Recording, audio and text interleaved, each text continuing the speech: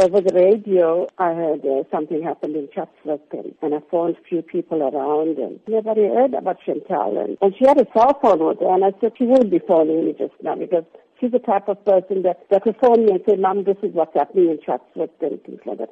And I never got a call. So I went off from work and didn't see Chantel anywhere. So I got to the place, to the club, to the Throb. And when I got there, they said to me, if you didn't hear from your child, please go to the police station. And there's names of the kids there. And you can have a look. And I looked on the list, and Chantel's name was never to be found. And my sister is an at Recounts Hospital.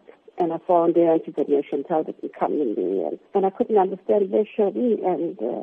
And then it was already after 5 or something. And I waited in the queue like the rest of the parents, waiting to identify the kids. And then somebody called my name, and I thought Chantel was found. And they were giving me a message. And only to be told, there's 3 more kids still to be identified. The other kids were already identified. And I looked at the first kid, and it wasn't Chantel.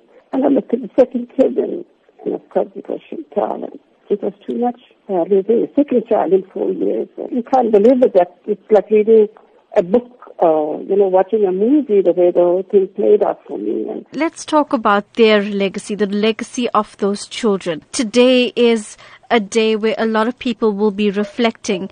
And what would you like to say, specifically about their lives and even their memory today? I think we all must learn from what happened. I know some of them have very short memory of what happened. Some of them can't remember what happened. Some of them are very young when it happened. But I want to say to the kids, the youngsters of today, be responsible.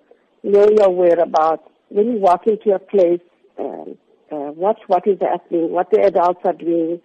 If they're doing something wrong or something, bring it to somebody's attention. And let us be responsible so this never happens again. A death is a death. No matter how your child dies, it's very painful for any parent to go through this.